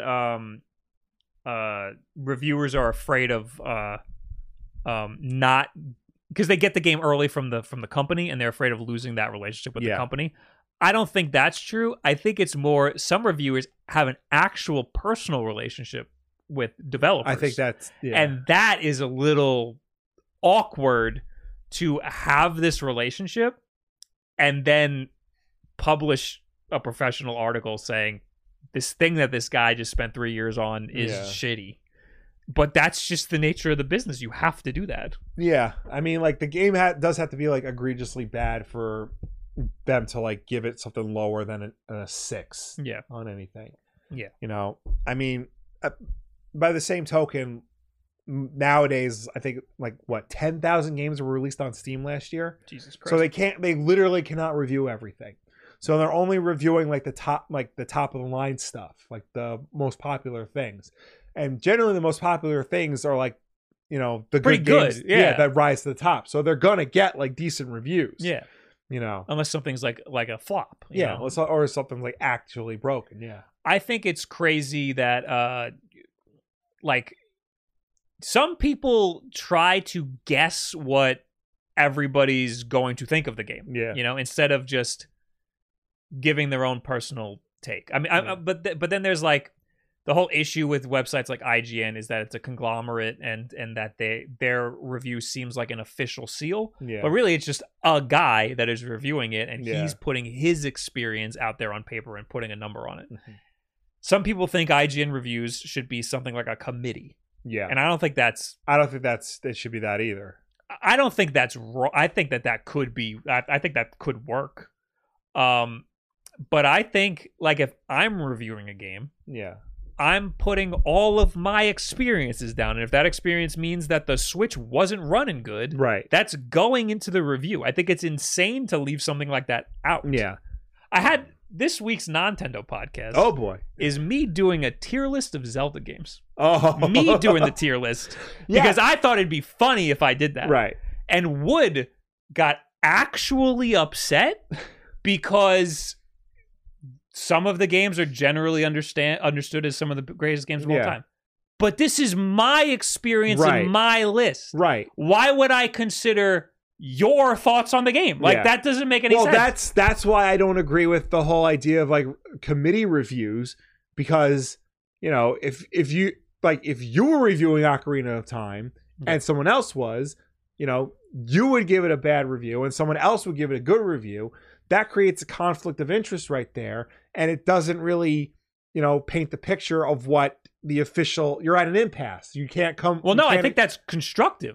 I think that's good. Constructive to a point, but like it doesn't really like create like the one statement that the publisher wants to release on the game, But too bad. Like you, that's why Metacritic's so important, because that creates a conglomerate of reviews. Yeah, but by the same token, like people misread what Metacritic and Rotten Tomatoes actually are. They think Metacritic and Rotten Tomatoes are giving these games and movies the grade. They don't understand that it's just really to get a general sense of what people are thinking about the game. Yeah. So I think people need to like readjust what their understanding of Metacritic and Rotten Tomatoes are before we can have the discussion of like, the importance of it. I think that maybe having Metacritic is the conglomerate that some people want. That's the committee. Yeah. But then you're just hoping that all of the individual reviewers are using their own experiences and not trying to guess how other people are going to enjoy it, And I mean, I guess reviewers' job is to, whenever I review a piece of tech, it's always, who is this for? Right. But I'm viewing it from my lens. I'm trying to put myself in other people's shoes sometimes, but at the end of the day, I'm going to review it based on how I thought of it. Yeah. Anyway, hello. King Wizard said, I'm on Wood's side with this one. You're wrong here. They don't even know what the fuck we're talking about. The episode's not out yet. Part of having so many reviewers now is finding a reviewer who generally align with your interests. You can trust and share a similar view you would. Yeah. Yeah. But I also sometimes like reviews who don't align with my interests. Because like it makes you rethink and challenges what you think a good game could be. That's why I still like watching Yahtzee Crowshaw's videos. Because even if it's a game that I like, there's a good chance he doesn't like it. Yeah. But he will explain why he doesn't like it, and that will make me think, maybe he has a point. And like maybe like it'll make you rethink, a game you like, or like make you consider a game that you might not have considered otherwise. Yeah. So yeah, no, it's all constructive. It's good to have those conversations. Yeah. That's why having a score is reductive. Yeah. Or a tier list. Yeah. There's some games that I love that are F tier games. Yeah. Anyway, we gotta get going here. Okay. Is anything else important? I want to talk about Gran Turismo real quick. All right, let's talk. Can we skip everything else? Yeah, we'll just say that a Japanese store has barred adults from buying Pokemon cards because they keep reselling them on the aftermarket sites. I just think that's funny that adults are no longer allowed to buy Pokemon cards in Japan. Mortal Kombat 12 got teased in a 30th anniversary trailer. That was already teased. It wasn't much of a new tease. It was just like literally a grain of sand that exploded. Okay. Big woo. The story of Mortal Kombat 11 wasn't great anyway. The Gran Turismo movie trailer. Yeah, I woke up to this and it looks bad. It doesn't look like all that good. I mean, it looks like it could be a lot worse. It does. It doesn't look like horrible, but it looks like just a mediocre. Look, I think so. The story of the Gran Turismo movie is actually based on a true story. It's based on the story of here we go. Some years ago, Nissan and Sony partnered on the GT Academy, which allowed champion Gran Turismo players the opportunity to train as a race car driver. One of them, Jan Martinborough, actually became a professional race car driver following his training at the GT Academy, and this is his story. So that it's based on that true story of a kid who was so good at Gran Turismo, he became a professional race car driver. That is awesome. I didn't know that. I legitimately thought that this was just their vessel to make people want to play Gran Turismo. Like, look, if you play Gran Turismo, you could be a real race car driver. Well, I mean, look, the trailer doesn't do it any favors because like the opening of the trailer is just littered with like glory shots of PlayStation products. Yeah, and it makes you think that this is just one big marketing, which it kind of is. It is. It is. It doesn't help that like throughout the whole trailer, it's like David Harbour just keeps recycling like the same cliche, like, oh, this isn't the video game, this is real life, you can't reset, oh, what, you can't run because you sit on your couch too much. Yeah, it's very cliche. Yeah, like we get it, like we're kind of past that. You don't have to keep recycling these tropes and jokes, or at the very least putting them in the trailer and stuff. So I don't know, I feel like if you're gonna like, Gran Turismo is the type of game that it just has a generic, it's a racing game. There's like really nothing you could do with it. So I feel like this is the best possible story they could tell with Gran Turismo. It does make me wonder, like, with this premise of somebody who's so good at Gran Turismo they become a professional race car driver, could we apply that to other games? Like, could we if you're such a good plumber, you can be Mario. You're such a good Call of Duty player, we're gonna send you to actual war. Yeah. Was that in Pacific Rim or something? I vaguely remember this as like either a mech thing. No, so actually the Ender's Game was basically like they were training these kids and like they think it's esports, but it winds up being like actual war. Oh, okay. Yeah. All right. That's everything. Yeah. Now it's this time. Tweet of the week. This is by a Twitter account. Oh, God. This is by a Twitter account called YouTube Thumbnails. Oh, I love this Twitter account because it's always ridiculous thumbnails. But I can see this being an actual thumbnail for a YouTube video. Yeah. So you have to look at this thinking this is a whole video somebody made. This is representative of a whole video that somebody made. Okay. Yeah. Here it is. Now it's explain it. Will explain what this is. It is, speaking of the Phantom Menace, it is the characters of Watto and what the hell is his name? The Trade Federation leader. Yeah. And under it just says racist because Watto does play on Jewish stereotypes, and the Trade Federation leader does play on East Asian stereotypes. I didn't put together Watto at all, but I know that the Trade Federation guy is very clearly an Asian stereotype. Yeah. To the point where I think they changed his accent completely in episode 2, didn't they? No, it's still like that. It's like way downplayed. Yeah. And he's like barely in it because they knew that he was a problem. Yeah. So remember, there's a whole YouTube video about this topic. Anyway, there was another good one from that account too. Oh yeah, this is I did a thing.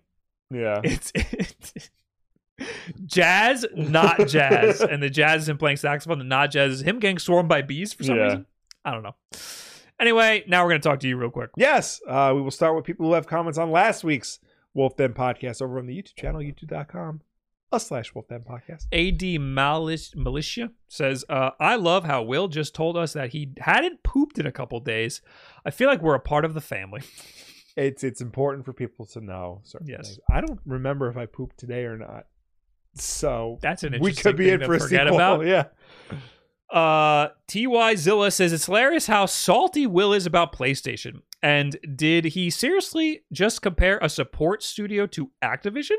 As if Sony acquiring Firewalk, which nobody has heard of, is somehow the same as Microsoft trying to acquire Activision. I don't remember you saying anything like this at all. I remember making a joke about it, but he acts like he forgot how he's probably spending more time talking about this than you did. Yeah. He acts like he forgot how Microsoft bought Rareware, and then Rareware never made another good game because Microsoft ruins them. Rareware made almost all of the best games in the 90s. Stop being such an ignorant and naive Xbox fanboy and be realistic. Will's blind allegiance to Microsoft is ridiculous. Don't tell this guy, but I've been playing a lot of my games on PlayStation recently. I don't quite understand. We pretty much understood that. Yeah. We got to the point where we figured out that Firewalk was just a new studio. Yeah. And like, obviously, Sony buying Firewalk is not the same as them buying Activision. We're clear on that. See, there's this thing called humor. There's a joke. There's a joke, son. And I don't remember. Maybe it was sarcasm. I don't remember this at all. Also, don't talk to me about Rare games and like what happened after they got bought by Microsoft. We were there during the N64 heyday. We played all those games. We saw what they did to Joanna Dark. We are very much aware of what happened. Don't come for us. I played Banjo-Kazooie on Nintendo Switch Online when it came out. Yeah. Game is horrible. Game is not good. A lot of people say Banjo-Tooie is the good one. Right. Banjo-Kazooie, the first one, I mean, it was probably passable back then. Right. But man, it ain't good. Yeah.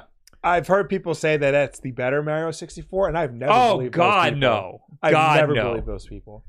Anyway, Sifter says, super happy that I've been able to catch the podcast every week via the VOD here on YouTube. Helps the midnight shift not seem so boring. Thank you for watching. Banana Bear Game says, this will probably be talked in the next episode, but what are your thoughts on the UK block of the Activision Blizzard merge with Microsoft that made all the Sony fans rejoice and hope for the fall of Xbox? Just now, we're complaining about needing competition.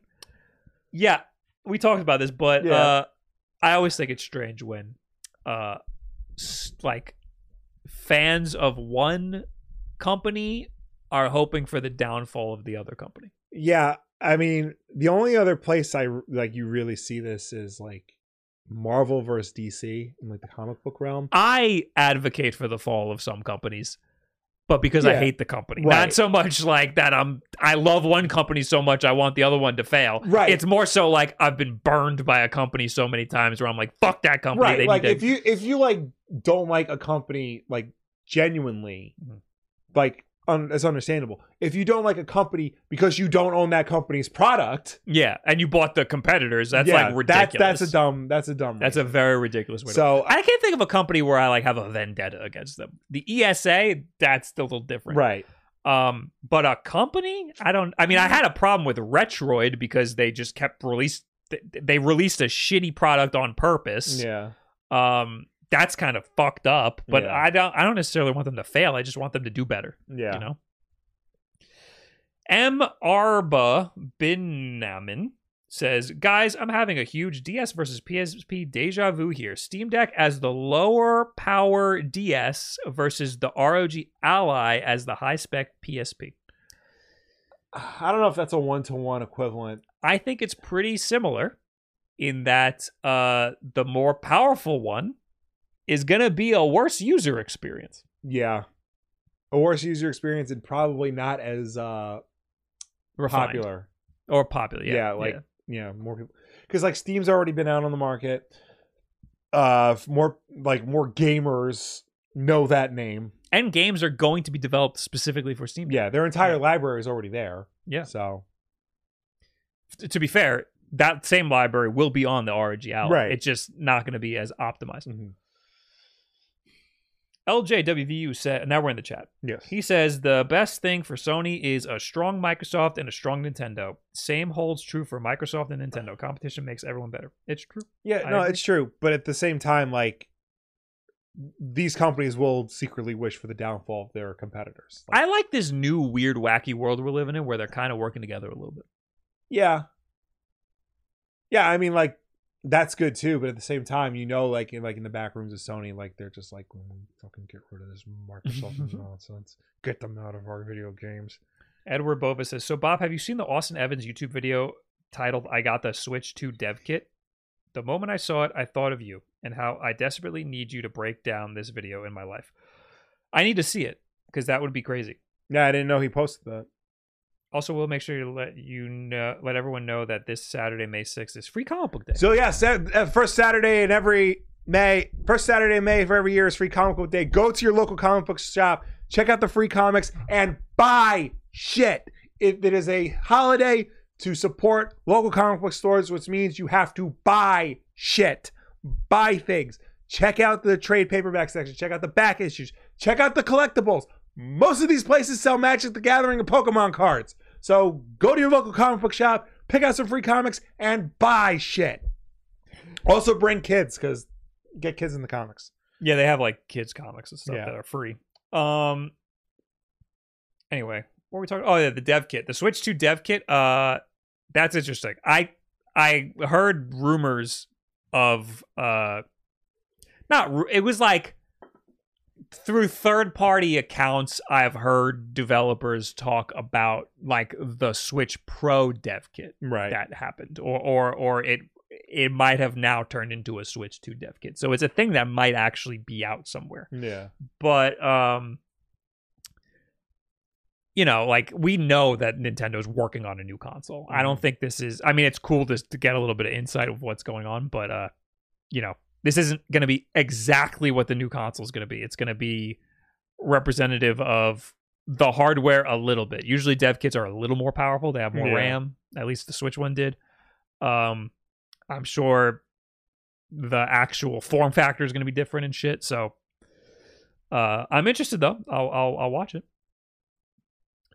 I have a vendetta with my local shop because they stopped pulling my books for me, says the Konami man. I think getting comics pulled is a little weird because then you have to like have some awkward conversations sometimes. Like you have to be like, no, I don't want this comic anymore, or you don't go to the comic shop anymore, and like that's a big problem. You haven't been there for like 2 weeks, and they pull the comics for you, and you don't want to buy the one. You know, like that's one where like you need to like actually know like what you're going to read consistently, have a good relationship with the store. But by the same token, like that's actually helps out a lot of stores if you give them your pull list, because this way they know exactly what to order. Yeah, because a lot of times like stores are just ordering blindly based on what they think is going to sell. Yeah. And if they order too much, then they're potentially stuck with an entire backlog of comics they're not going to sell. If they order too little, then they might not get anything until a second printing. Yeah. So we had a Gotch 50 with I missed this. It's from 28 minutes ago. Oh god. Wolf Bros, are you guys excited for the Flash movie? No, I haven't seen a DC movie in a hot minute. I mean, you're not really missing much so far. I might go see it in theaters. Depends on like what my mood is that weekend, but we'll see. It doesn't look terrible. It actually looks like it's going to be good. So I mean, I want to see what's his name?